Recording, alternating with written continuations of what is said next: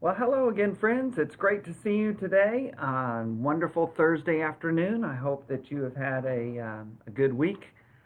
These are difficult times, as you know. I don't have to tell you that. I think everybody is very much aware of that. Lots of concerns in our nation, lots of concerns in our communities, and lots of concerns in our churches as well. I appreciate so many of you who communicate that you are praying for us and that you continue to serve. And what a blessing I know that you are. We're going to be in Acts chapter 21 today as we kind of don't. It's really not the beginning of the home stretch yet. That might be a little bit further down the road. But the events that we read about today are really the events that bring about this last section of the book of Acts. Ultimately, Paul, as you know, in chapter 27, will be on a ship bound for Rome because, as a Roman citizen, one of his rights is to appeal to Caesar, and that's what he will do. And so he ends up in Rome under house arrest, and that's where Luke leaves volume 2 of his 2-volume set, the Gospel of Luke and the book of Acts. Whether there's a volume 3 somewhere that's not extant, what that word means is that we don't have it available anymore. It's lost. Maybe it was not something that Luke ever got around to writing, but it's also possible that he did, and it just wasn't inspired scripture the way the Gospel of Luke and the book of Acts are. And so that's where we'll end up in this study of Acts, but we're still a few chapters away from that. So got a couple of 3 weeks to go still, but it's nice to see some of my friends and family joining us. Joy Alexander, hello to you. Great to see you. Lenny and Joe are here. Eric and Cindy are here. And great to see my cousin Gail, who is here, and wonderful support and encouragement that I get in these Bible studies all around. A little commercial as we begin. Some of you may have noted an announcement that I made just yesterday, I think, or the day before on my page, that I will be starting another study, not stopping this one, but I will be starting another Bible study on Sunday afternoons at 4 p.m. right here on this Facebook page. If you want to watch it live, that's when it'll be live, on the book of Philippians, Finding Joy in Difficult Times. That's the title of the study, and it'll be a little bit different, somewhat similar. We'll be, instead of covering a whole chapter each time, we're going to be covering shorter passages. I'll look at the study going about 30 minutes from 4 to 4:30 Central Time on Sunday afternoons. But we also will be broadcasting it on our webpage, on our live stream page at our website, which is westirwin.com. And then you click on our social media and resources, and you find where it says live stream, and that's where it will be. That is also where our 10 a.m. worship service is live on Sunday mornings, and then it goes into archives. And so the Philippians study will automatically go there, and it will be broadcast at 6 p.m. Central Time on Sunday evenings there, and also on our Facebook, West Irwin Live Facebook page. And so that will begin this coming Sunday. This study will continue on, as I said, and we'll have a Tuesday, Thursday study throughout the rest of this summer, and as we continue on through the book of Acts. And then in the fall, I plan on continuing up. I mean, why stop a good thing, right? So whatever happens, I think these studies have been profitable for me. I hope they've been helpful and encouraging to you as well. So a little bit of commercial time. We have to pay for this. We have to get our sponsors in, so there you go. At least it's not, some attorney's office. Not that they're bad, they're great, but we see a lot of commercials on those at our house in the early evening, and lots of other fun commercials. So at any rate, I know you don't need an attorney. You probably don't want to buy a car, but if you're interested in a Bible study, I got a deal for you. Tuesdays and Thursdays at 4 p.m. right here. And then you can watch it later if you want. It'll stay on my page, also on our West Irwin Church of Christ page and live page, and our website page. But then on Sunday afternoons at 4 p.m. right here, and then at 6 p.m. in those other areas, as well as our 10 a.m. Worship service. We've had some technical difficulties, as you likely know, the last couple of Sundays, but our wonderful crew has figured out a good way to have an alternative way of doing that, and so we expect this Sunday to have all of those issues taken care of, and look forward to being with everybody, worshiping our great God and King this coming Sunday. I'm going through a series on the Lord's Prayer. I don't know if you've ever had a series on the Lord's Prayer, but that's what we're doing on Sunday mornings, and it's been very helpful to me. It's been encouraging to a lot of people, I believe, and so these next 2 weeks, this Sunday and the next Sunday, we're going to look at the statement out of the Lord's Prayer where Jesus taught us to pray, "Forgive us our sins as we forgive those who sin against us." That's this Sunday and next Sunday, so I hope that you'll join us for those as well. Okay, enough of the word from our sponsors. Let's get into Acts 21. We're in the third mission journey, as you know. And we left Paul meeting with the Ephesian elders, the elders from the church at Ephesus in Acts chapter 20. He didn't want to go to Ephesus the last time he went, as you know, in Acts 19. Things didn't go so well, and it ended up being a riot, and the whole town was in uproar, and Paul nearly got killed from it all. And so this time he decides to just send for the elders from the church there at Ephesus, and they come out and meet him on this island of Miletus, just a little bit off the coast of the Mediterranean coast, off of modern-day Turkey, the Roman province of Asia, and a very emotional meeting, as you know. We saw that. It was a wonderful thing for Paul to get to spend time with those brothers, but boy, it was hard on them, and he warned them about difficulties that they were going to face. He reminded them to shepherd the church of God, which Christ purchased with his own blood, Acts 20, verse 28. And he also told them that he didn't think that he would ever get to see any of them ever again. And that was something that was very hard for all of them. And they just wept, they knelt, they prayed. And then at the beginning of this chapter, how Luke records it is when we finally tore ourselves away from each other. A very heartfelt, emotional meeting for sure. So you would hope that things would maybe settle down, that Paul would have some time to regroup a little bit. Not so, not to be. He would just be faced with more difficulties everywhere he goes as he continues on towards Jerusalem, and that's his plan, and that's where this trip will end. He says, people come up to him and say to him, "It's going to be bad for you. It's going to be bad for you there. Please don't go. Please don't go." And we see that here in this chapter as well. So if you want to find your handy-dandy Paul's third mission journey map, and you'll see where we are. He has been on Miletus. He has met with those Ephesian elders, and now he's going to come around. He's going to not stop in Cyprus, and he's going to keep going on between Crete and Cyprus, and kind of just juggle through that area. And the ship takes him to the western edge of Syria. And he won't get to go to Antioch this time.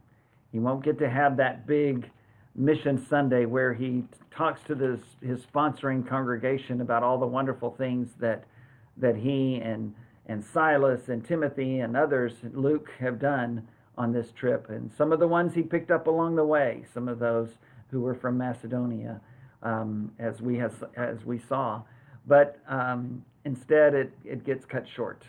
But he does get to Syria, but only to the city of Tyre. That's a historic city. If you're familiar with Old and New Testament, you know Tyre and Sidon, and those were some of the enemies of the Jews. The Syrians were, and so that's where Paul lands, in Tyre and Sidon and Syria and Phoenicia, and he doesn't get to go north to Antioch. Instead, he's going to go south and end up in Jerusalem, where he will be ultimately arrested. So if you find that on your map, then you kind of see where we are as we begin Acts chapter 21. When we are is in the year of our Lord 57, which was the year I was born, actually. So it's kind of special to me to read this part of what Paul's doing, because, He's doing lands here about 57 in the Common Era. I was born in 57 as well. 19 centuries later, of course. I'm old, but I'm not that old. Come on, give me a break. But yeah, 1957, a great year for Chevys and preachers is what I always say. But 57 in the first century is where we are right now, as Paul goes on this mission journey throughout around 52 or so to 58, 59, before it is abruptly ended, as we said. Okay, so enough of stalling, Bill. Let's get into Acts 21. Remember, it begins at the end of that emotional meeting and setting with Paul and the Ephesian elders. So chapter 21 of Acts, verse 1. After we had torn ourselves away from them, we put out to sea and sailed straight to Kos. The next day we went to Rhodes and from there to Patara. We found a ship crossing over to Phoenicia, and that's where they're going to end up. Went on board and set sail. After sighting Cyprus and passing to the south of it, we sailed on to Syria. We landed at Tyre, where our ship was to unload its cargo. That's where they are now. They're in Tyre. We sought out the disciples there, verse 4, and stayed with them 7 days. Through the Spirit, they urged Paul not to go on to Jerusalem. When it was time to leave, we left and continued on our way. All of them, including wives and children, accompanied us out of the city. And there on the beach, we knelt to pray. After saying goodbye to each other, we went aboard the ship, and they returned home. They're going to take a ship and go to Caesarea, and then they'll ultimately go across land to Jerusalem, and that's where things will get a little dicey. This passage is a great passage, and if you know, it's not one of those that you would think to turn to and read, but it is so very powerful. Of course, Paul's travels, it gives us, Luke in his detail, gives us some of the stops along the way. But then when he does get to Syria and to Tyre, that's where they land. And verse 4 is a great verse. We sought out the disciples. That is such a great statement. Many of you will do that exact same thing on your travels. Many of you have traveled a lot. We had a lot of Air Force friends in San Antonio, where our hometown, Joyce and my hometown, and a lot of our church, a lot of our community down there, and still had some association with the military. And back then, as we were growing up in the 50s and 60s and 70s, there was a lot of Air Force families. My family was an Air Force family, and as they would travel, those who were members of the church, they would do exactly what Paul and his party do here. They would seek out the disciples. They would find out where the church was meeting, and then they would go on. My dear friends, the late Richard and Carolyn Smith in San Antonio, loved them so much, and Richard was such a powerful influence. Wonderful man, wonderful spirit, great Bible class teacher, great song leader, retired Major General, and passed away not very long ago. And our hearts go out continually to Carolyn and to the girls. But I remember talking to them and talking to Richard one time. Carolyn's still a very dear friend in my heart, even though I haven't talked to her in a good while. Richard would say, you know, Bill, when we go somewhere and we travel, and they did a lot of traveling as an Air Force officer, he said we would seek out the church. We would seek out the disciples. And he said we would do our very best to go to whichever church was the closest to us. And if you're not going to be there for long and you have no idea how long that's going to be, then that's great advice. And that's what they would do. And they would be as active as they could be with the church wherever they were. And Paul does the same thing here. They land in Tyre. And verse 4 says, we sought out the disciples there and stayed with them 7 days. So they were able to go to church together. They were able to work together through the week and visit and encourage and teach, but then they were also able to assemble together with the gathering of the church, just as he did at Troas in Acts 20, verse 7. On the first day of the week, we gathered together to break bread, to observe the Lord's Supper, to sing, to pray, to hear some preaching, which Paul did in Acts chapter 20 at Troas. And here they seek out the disciples, and they find them. And they stay with them for a week.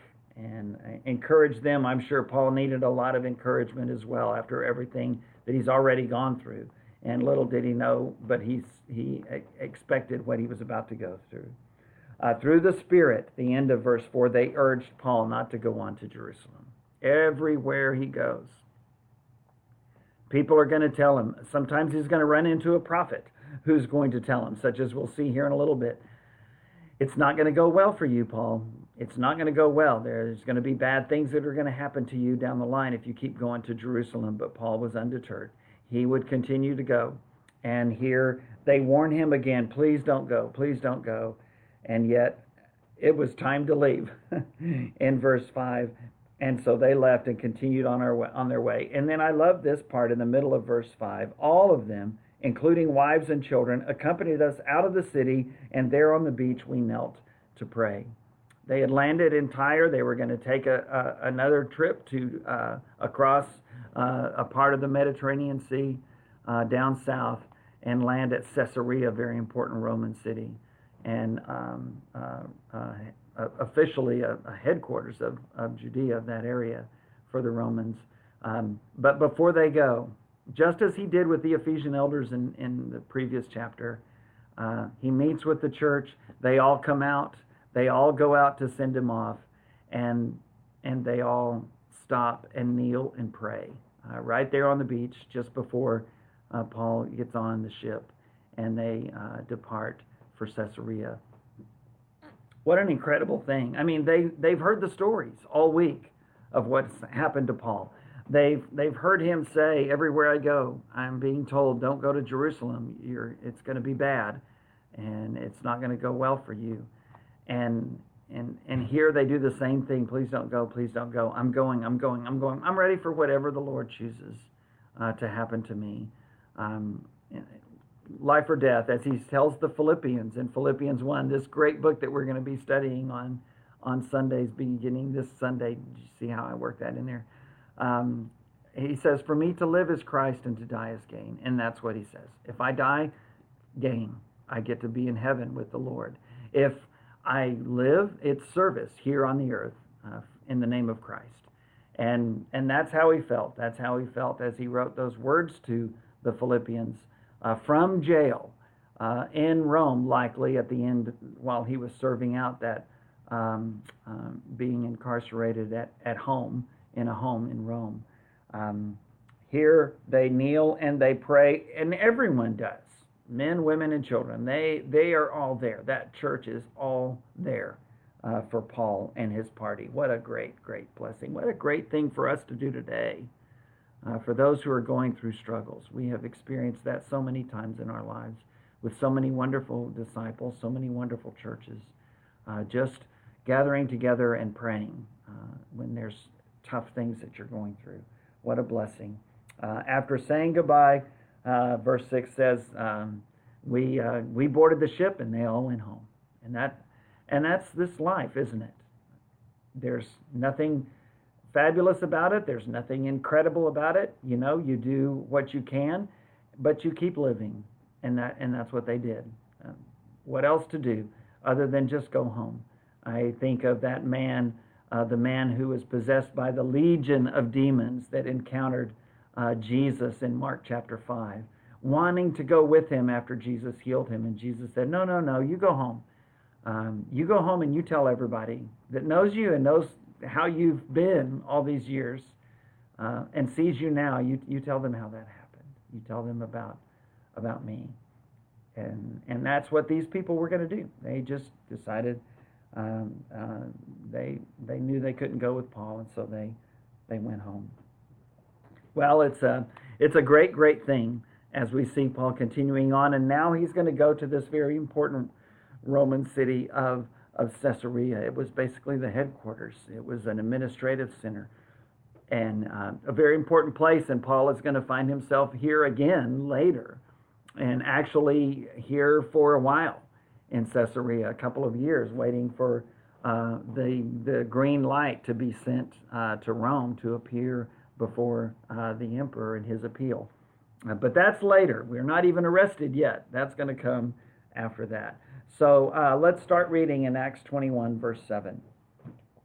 we continued our voyage from Tyre and landed at Ptolemais, where we greeted the brothers and sisters and stayed with them for a day. Again, more interaction with fellow disciples. Everywhere he goes, now that he's established, these are established churches. Again, the church has been around now for over 20 years, and Paul himself has been a Christian for about that long, about 20 years, probably converted after the church had been going on for about 5 years or so.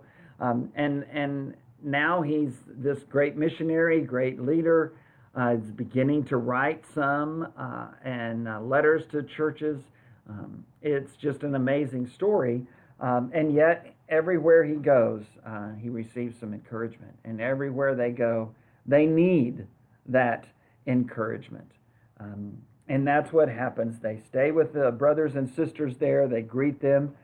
Leaving the next day, verse 8, we reached Caesarea and stayed at the house of Philip the evangelist, one of the 7. He had 4 unmarried daughters who prophesied. So if you take a look at your handy-dandy Bible map, you see that city of Caesarea, just a little bit north and west of Jerusalem on the Mediterranean coast. And a very significant, very important city for the Roman Empire of the first century.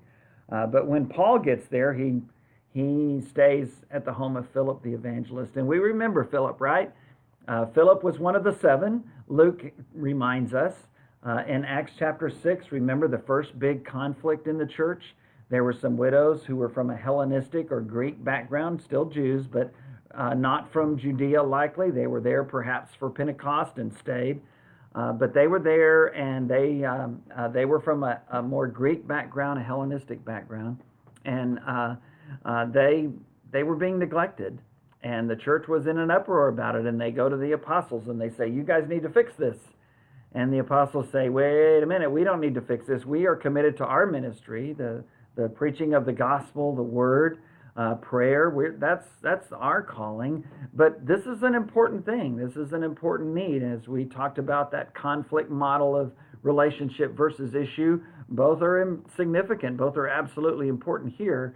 But there's typically, when you see something like that, as we have said there in Acts 6 and Acts 15 at the Jerusalem conference and other places, there's more than just one option. They come to the apostles and elders and they say, "Hey, you guys need to fix this." And they say, No. That's not the only choice here. You're not deciding between 2 options only. One is to neglect the widows. The other is to neglect the apostles' ministry so that they could help the widows. But they said, "Look, there's other options here. Let's find 7 spiritually minded men who are full of the Spirit, men who will be connected with these ladies, as their names might indicate, and men who can be relied upon to carry out this very important task." And so Philip is one of those 7. Another one was Stephen, who was not just a wonderful servant and helped take care of these widows, but also was a great speaker and a great preacher and a very, very powerful man, and it cost him his life as the first Christian martyr.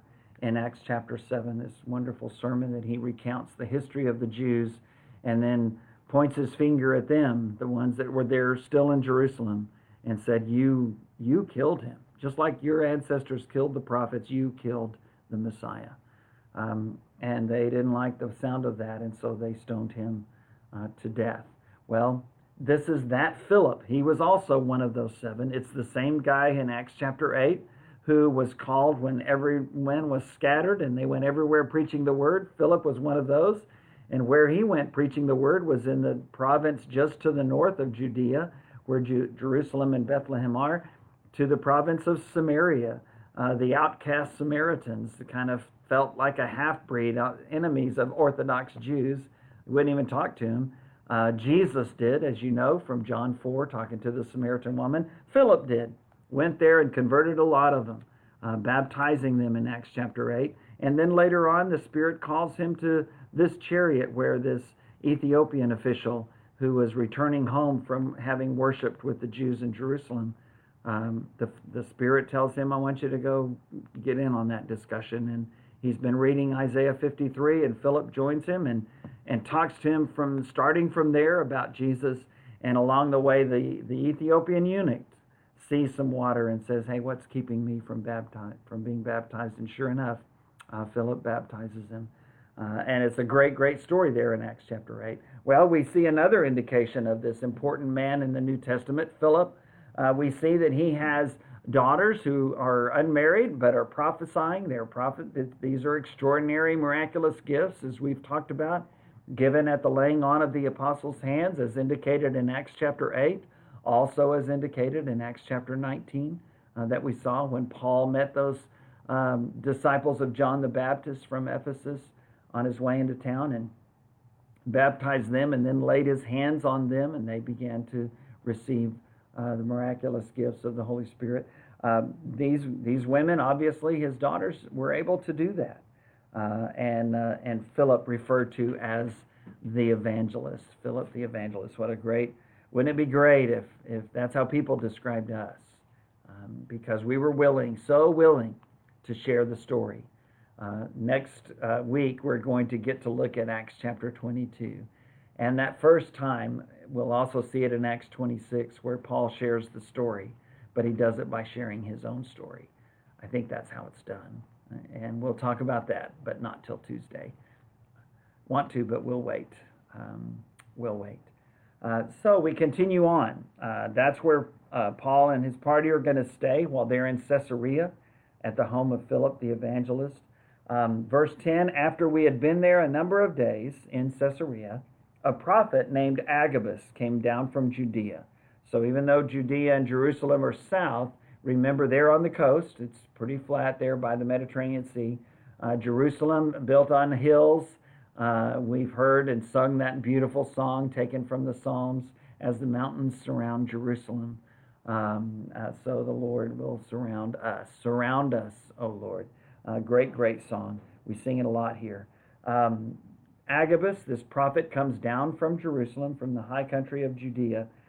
Coming over to us, verse 11, he took Paul's belt, tied his own hands and feet with it, and said, the Holy Spirit says, in this way, the Jewish leaders in Jerusalem will bind the owner of this belt and will hand him over to the Gentiles. Very much like the Old Testament prophets, that would be very graphic, very concrete, using symbolism, using their own family, as Isaiah did. His own children became signs and a part of the prophecies that he shared with the kings of his day. Here, Agabus, this man, we've met him before.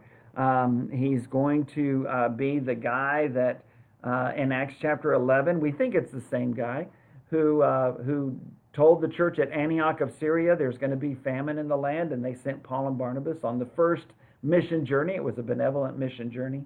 And they go, and it seems likely to me anyway that this is the same Agabus. I don't know that we can know that for sure, but it seems likely.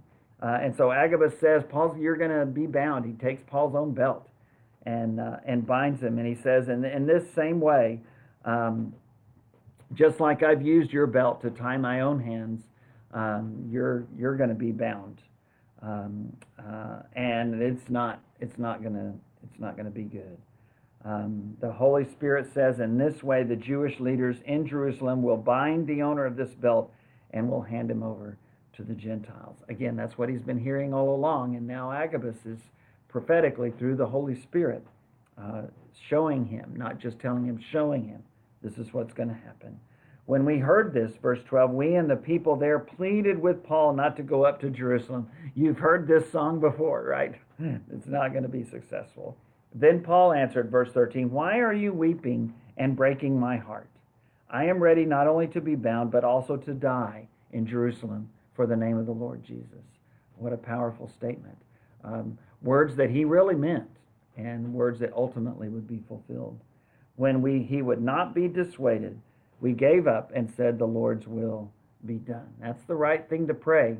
We had that in one of our Lord's Prayer sermons just a couple of weeks ago. Thy will be done. I hope that's how you pray. I hope as you ask the Lord to bless you, that you are able to ask him to fulfill his will for you and not just your will, by being able to pray, thy will be done. Not mine, but yours be done. Great, great prayer from the members of the church there in Caesarea. Um, and you need to be praying that about everything that's going on in our land today, and do your part to try to figure out what that is and to help make it happen. And so, verse 15, after this, we started on our way up to Jerusalem. Maybe Agabus went with them. That's where he had come from. Who knows? Some of the disciples from Caesarea accompanied us and brought us to the home of Manasseh, where we were to stay. He was a man from Cyprus and one of the early disciples. Don't you know they had fun swapping stories? Maybe Paul had been a Christian as long as Manasseh, maybe not. But he was an early disciple from Cyprus. Could be that he was converted because of Paul's persecution that he led before his conversion, when everyone was scattered and went everywhere preaching the word. Perhaps he was converted early on before that time while the church was growing in Jerusalem. And so we're going to continue going. You know, Paul is steadfastly going to Jerusalem. Everywhere he goes, they tell him, don't go. It's going to be bad for you. It's going to be hard for you. But he says, look, I'm ready for whatever happens. The Lord's will be done. I'm ready. And in the same way, we remember Jesus in the latter part of his ministry. As Luke records in chapter 18 and John in chapter 11, he set his face steadfastly toward Jerusalem, knowing full well that he would be betrayed and arrested and convicted and beaten and crucified. Jesus steadfastly went to Jerusalem. That's exactly what Paul seems to be doing here as well. And so now we're going to go to Jerusalem in Acts 21, beginning at verse 17. When we arrived at Jerusalem, the brothers and sisters received us warmly. What a wonderful thing. I'm sure Paul was a bit anxious about that, knowing that he had enemies of the Jews everywhere who refused to accept Jesus as the Messiah. But they received him warmly, his brothers and sisters in the Lord. The next day, after being accepted by these Christians, the next day Paul and the rest of us went to see James, and all the elders were present. Paul greeted them and reported in detail what God had done among the Gentiles through his ministry. Notice James is still a leader of the church. He's not an elder. Well, he may be an elder. He's not an apostle. Because this isn't James, the brother of John. He was killed, the first apostle killed for the faith in Acts 12. This is James, the half-brother of Jesus. And we saw his leadership already there in Jerusalem in Acts 15 at the Jerusalem conference. This is one of several instances in the New Testament where Paul specifically mentions, I went to see James. And when he is talking in 1 Corinthians 15 about the ones who were witnesses of the resurrection, he mentions James, that he was one of those who saw the resurrected Lord Jesus. And James, the writer of the book of James, and again, still after all this time, a leader in the church at Jerusalem. Paul mentions him specifically in verse 18. And then they told the story. They told all the stories of everything that had happened, all the great things that God was doing, all the suffering and persecution, I'm sure, that they and the members of the churches where they had been were going through, such as Thessalonica and other places. Verse 20, when they heard this, they praised God. Then they said to Paul, you see, brother, how many thousands of Jews have believed, and all of them are zealous for the law. Now that's a little bit surprising, right? We didn't expect him to say the law there. We expected him to say, or zealous for the Lord, maybe, or zealous for the gospel. But that's not what they say. They say, look, there's a lot of thousands of Jews that are being turned over to Jesus as the Messiah. They love him. They are baptized. They're a part of the church, but they're still zealous for the law. They're still Jews.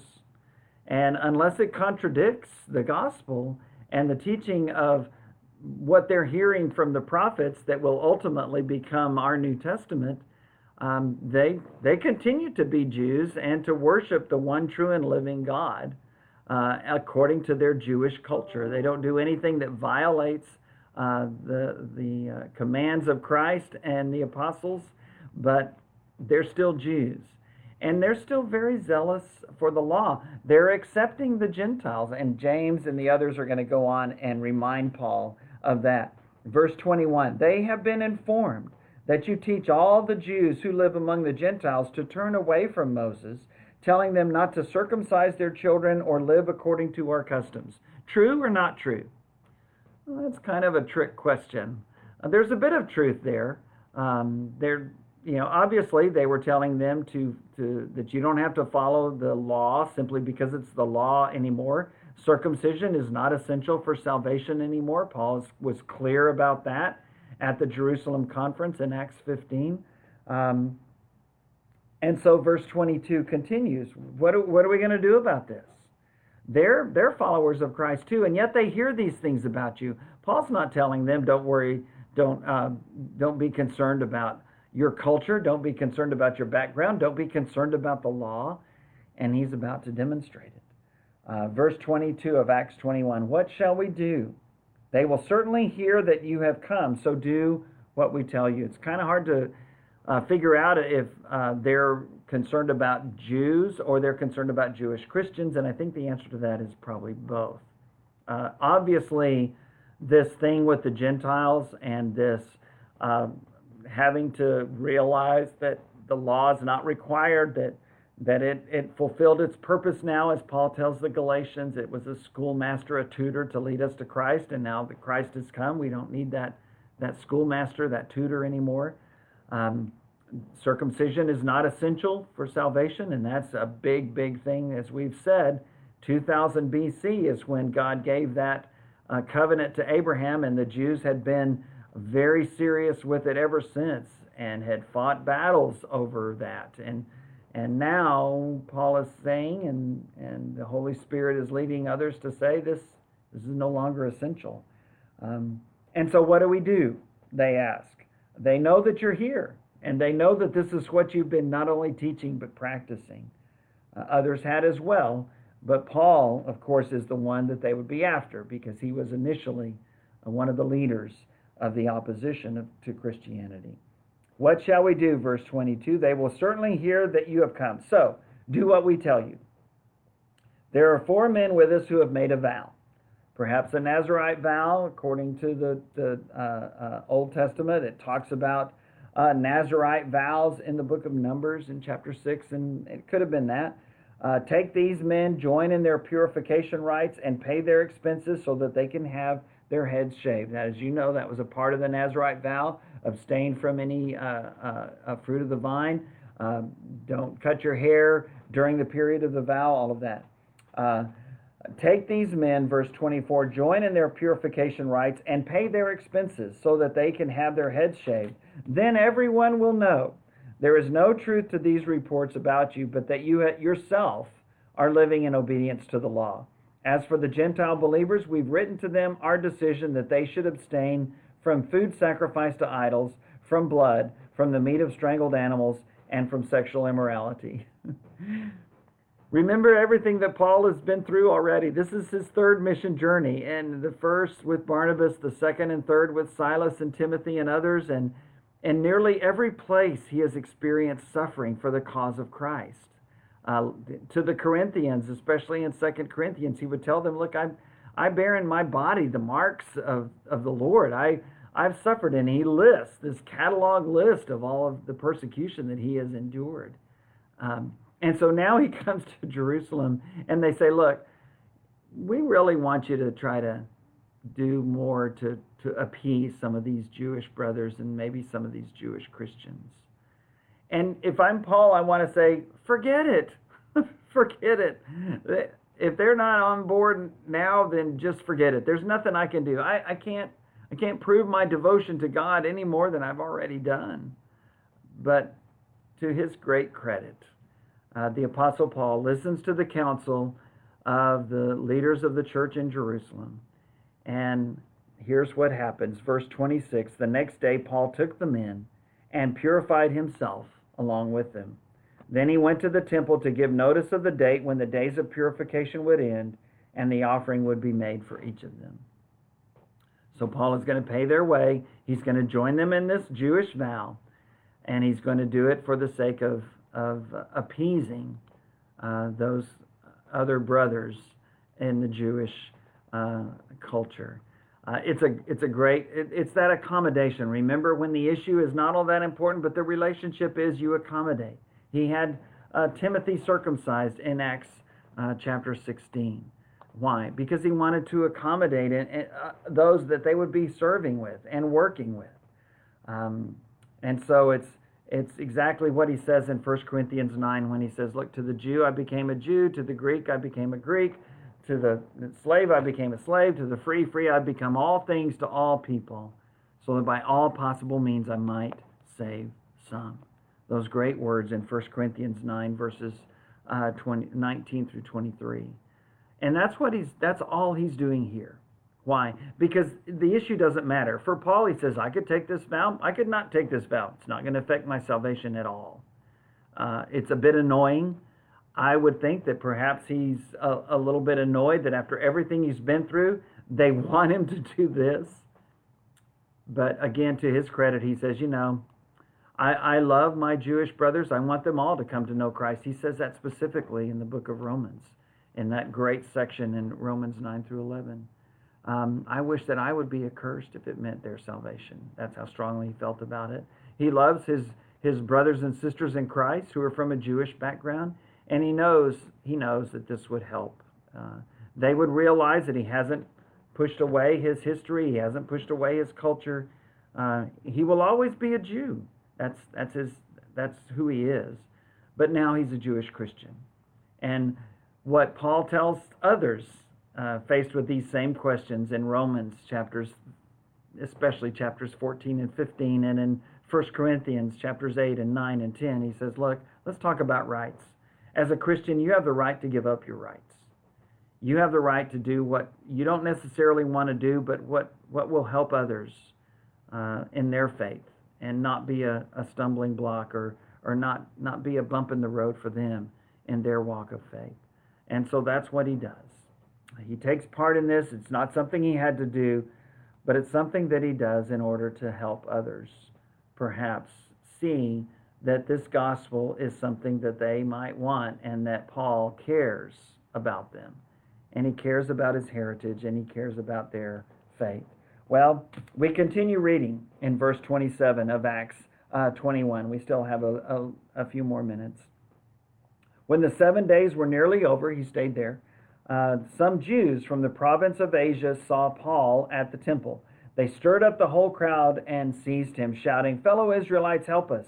This is the man who teaches everyone everywhere against our people and our law and this place." This is exactly what they were trying to avoid, and it didn't work. It's a nice try, though, but it didn't work. They came from Asia, not Asia, the continent, but Asia, that Roman province on the far western part of what we call Turkey, where the city of Ephesus was, Colossae, other places, and they had seen Paul there. And they knew that he had some people with him who were from there, and some of the other places where Paul had stopped. And these were men who were not necessarily Jews, but they were Christians. This is the man, verse 28, who teaches everyone everywhere against our people and our law and this place, probably talking about the temple that Herod had built for them. And besides, he has brought Greeks into the temple and defiled this holy place. Now, Luke's going to give us an aside and say that's not true.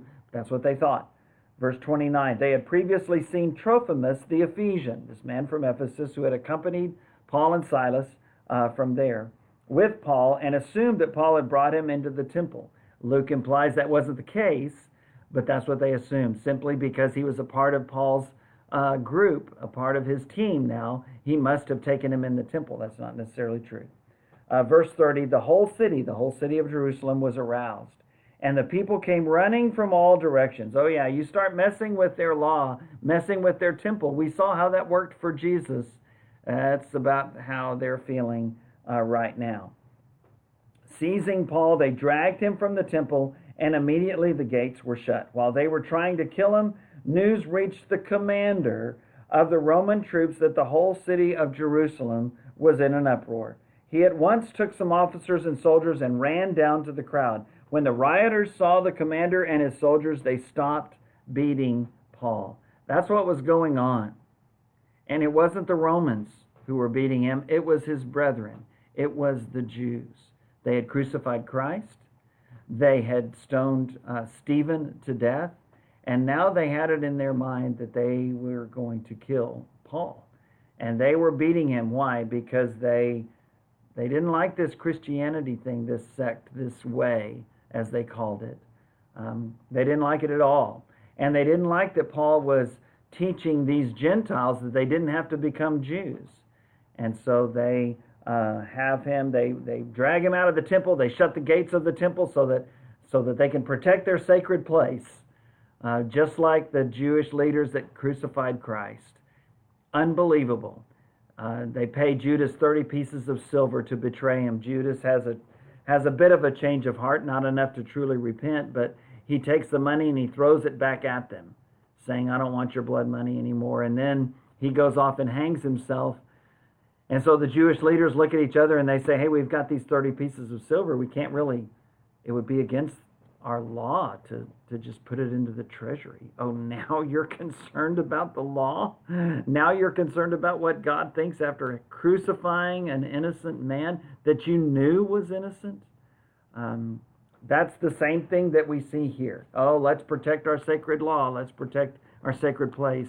But let's beat this man till he dies, even though he could be innocent. The Roman commander is the guy who is called on the scene. And again, Caesarea, now in Jerusalem, these are important cities to the Jews, ultimately, to the Jews and the Romans. Ultimately, Paul would be sent back to Caesarea because of this very thing, the threats on his life, if he stays in Jerusalem. Verse 33, the commander came up and arrested him and ordered him to be bound with 2 chains. Then he asked who he was and what he had done. Some in the crowd shouted one thing and some another, and since the commander could not get at the truth because of the uproar, he ordered that Paul be taken into the barracks. And so Paul is already being beaten by the Jews, and now the Roman officer figures he must have done something, so he has him arrested, partly to protect him, but partly also because he must have done something criminal. They're all shouting things at this commander. This is what he's done. He has no right to live. He still can't get to the truth. And so verse 35, when Paul reached the steps, the violence of the mob was so great, he had to be carried by the soldiers. The crowd that followed kept shouting, get rid of him, rid the earth of him, some versions say. This man deserves to die. This man is not fit to live, is what they're saying. And these are the Jews. Again, just like they shouted, crucify him, give us Barabbas, this man who is a convicted murderer. When Pilate wanted to give one of them away because it was the Passover, and that's what they typically did. No, not Jesus. Barabbas. What about Jesus? Crucify him. Here they're saying something very similar. Get rid of him. Rid the earth of him. And this commander, this Roman commander, he's just wanting to, this Pax Romana, this Roman peace, that's all they cared about.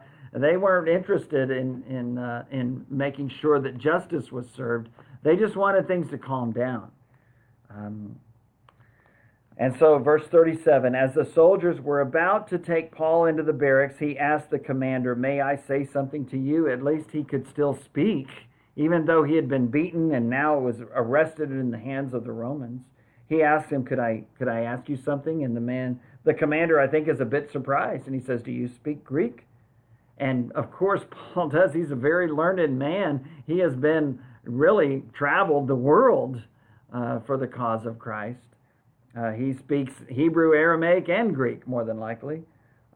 Probably Latin, too. Verse 38, aren't you the Egyptian, the commander asks him, who started a revolt and led 4,000 terrorists out into the wilderness some time ago? This commander has no idea who he is and what's going on. All he knows is there's a big riot going on under his jurisdiction, and he's not going to have it. Verse 39, Paul answered, I am a Jew from Tarsus in Cilicia, a citizen of no ordinary city. Please let me speak to the people. Tarsus was a very important city, just like Caesarea, just like Jerusalem. But in the Roman Empire, Tarsus and Caesarea were very significant. And what we're going to find out later is that Paul is from a very significant family. He is not only a Jew, but a Roman citizen, and a Roman citizen from birth, which means his parents, at least one of them, likely his father, probably both, were Roman citizens in Tarsus, his hometown. And so he is going to play that card because he realizes it's the only thing that he can do to save his life. I am a Jew, verse 39, from Tarsus in Cilicia, a citizen of no ordinary city. Please let me speak to the people. After receiving the commander's permission, Paul stood on the steps and motioned to the crowd. When they were all silent, he said to them in Aramaic, brothers and fathers, now listen to my defense. When he speaks to this Roman officer, this commander, he speaks in Greek. But when he's going to speak to his Jewish brothers, he speaks in Aramaic, this language from the exile on, perhaps, this language that was very familiar to the Jewish nation.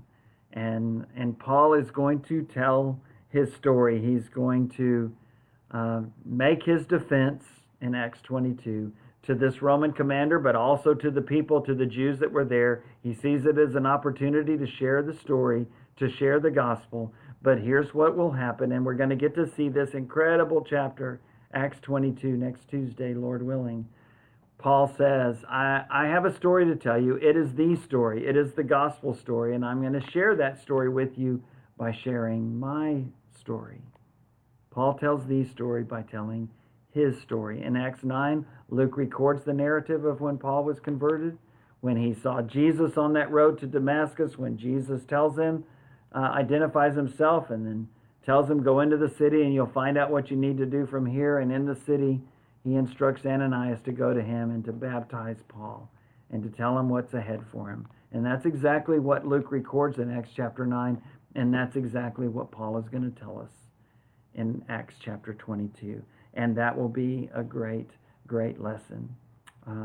Finally, in Jerusalem, finally at the end of this third mission journey, arrested, and unfortunately not able to go back to his home congregation in Antioch. But here is when Paul's mission journeys end. Not his journeys, though, because he will continue to preach the gospel wherever he goes, under arrest or a free man. He will continue to witness for the Lord, even on that dangerous and exciting journey by ship, by several ships, from Jerusalem, ultimately going to Rome, having appealed to Caesar in Caesarea to the Romans.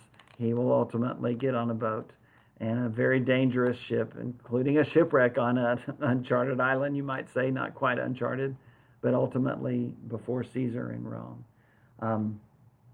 That first journey with Barnabas in modern-day Turkey, that second and third journeys with Silas and Timothy and others, crossing into Asia, or into Europe, crossing into Greece, modern-day Greece, Macedonia and Achaia, and then ultimately he will go to Italy and witness before the emperor himself at the end of the book of Acts. I'm excited about what's ahead. I'm excited about this journey we're taking with the Apostle Paul, and I appreciate very much you taking it with me. Thank you for being a part of these studies. I hope that you can join us on Sunday as we begin a new study in the book of Philippians, finding joy in difficult times. That's a great epistle of joy that Paul writes from jail. And then on Tuesday, next week, we'll read this incredible chapter and hear Paul tell his story and be challenged ourselves to remember our own story and share that with others. I plan on telling you my conversion story on Tuesday in the same way. God bless you. God bless our great land. God bless the church for which Jesus died. Amen.